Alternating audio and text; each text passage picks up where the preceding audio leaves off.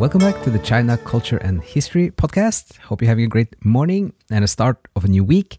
And we're going to look at two things this morning. One is about space exploration for China, and the other one is a new white paper that they published that is called Youth of China in the New Era. And that came out then in this month, April 2022. So first, just briefly an update. For some, this might be partly old news, but there are three interesting things, at least now, with the space program and the plans for space exploration. So the first one is about the moon. So China is now entering the fourth phase of moon exploration.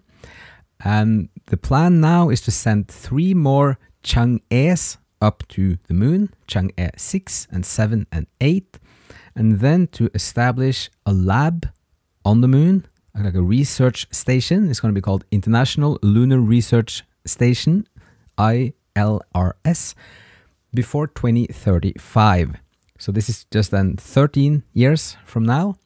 Then they're going to have a station on the moon. And that's also going to be used as a launching pad for further exploration out from the moon. And then with Mars, the plan now for Mars is just 1 decade from now, they want to send like a manned mission to Mars in 2033. And then 10 years after that, within 2043, they want to have a space station on Mars and also establish a Earth-Mars cargo fleet, kind of this system of transportation back and forth between Mars and Earth.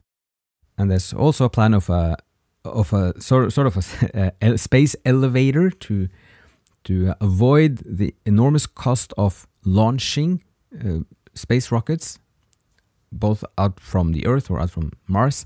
And you will cut the cost about 99% if you can have a transportation through a sort of elevator far out from the planet and then send it into its direction.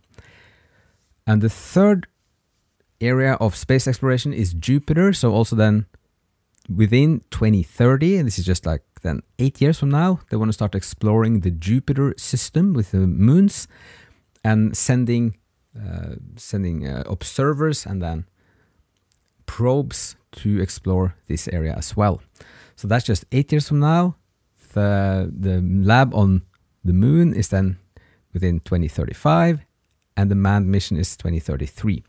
So lots of big plans and ambitions now within just a coming decade or decade and a half. So that's the update on the space exploration from China. And then the second topic is this new white paper called Youth of China in the New Era from the State Council Information Office of the People's Republic of China. So this is about 60 pages long, and it just outlines some thoughts and ideas and visions for the youth of China. So there's an interesting language in here. So it starts with a preamble, which is, youth is the most active and vital force in society. The hopes of a country and the future of a nation lie in the hands of its young generation.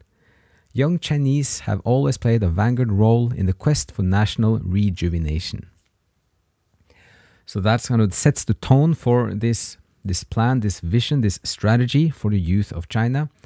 And then it goes into some of the history and 1840 and also the thing or this period which is called then the century of humiliation. And then now like China is asserting that they have come to a different position, and now there really is the rejuvenation, and the youth is kind of the focus of much of this.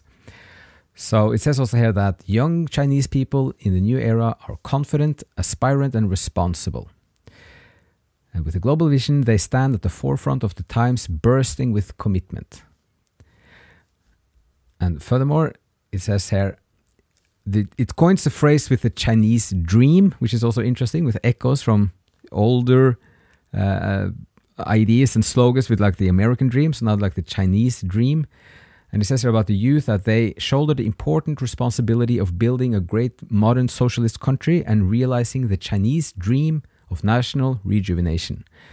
The Chinese dream is a dream about history, the present, and the future. It is cherished by all of the people, but even more so by the young.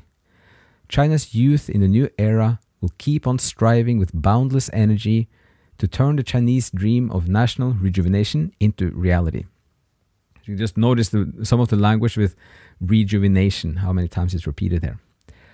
And then just jumping to the conclusion, it says here that a country will be full of hope and can look forward to a bright prospect when its young generation has ideals, abilities, and a strong sense of responsibility.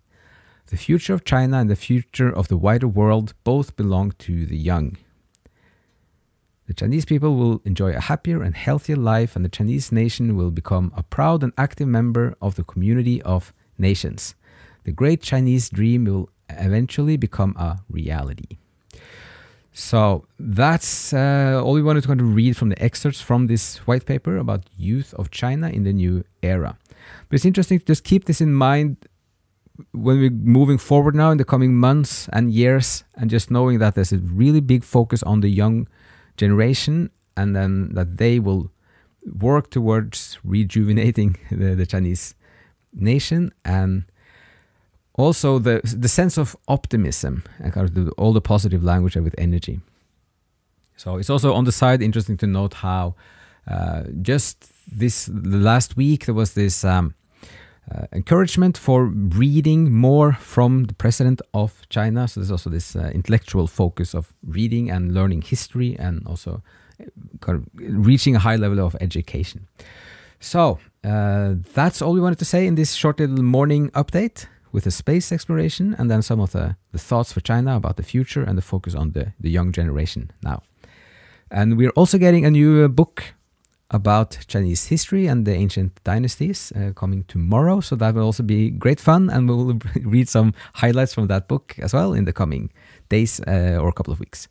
So thank you so much for listening. 谢谢, and hope you're having a great day. And see you again in another episode.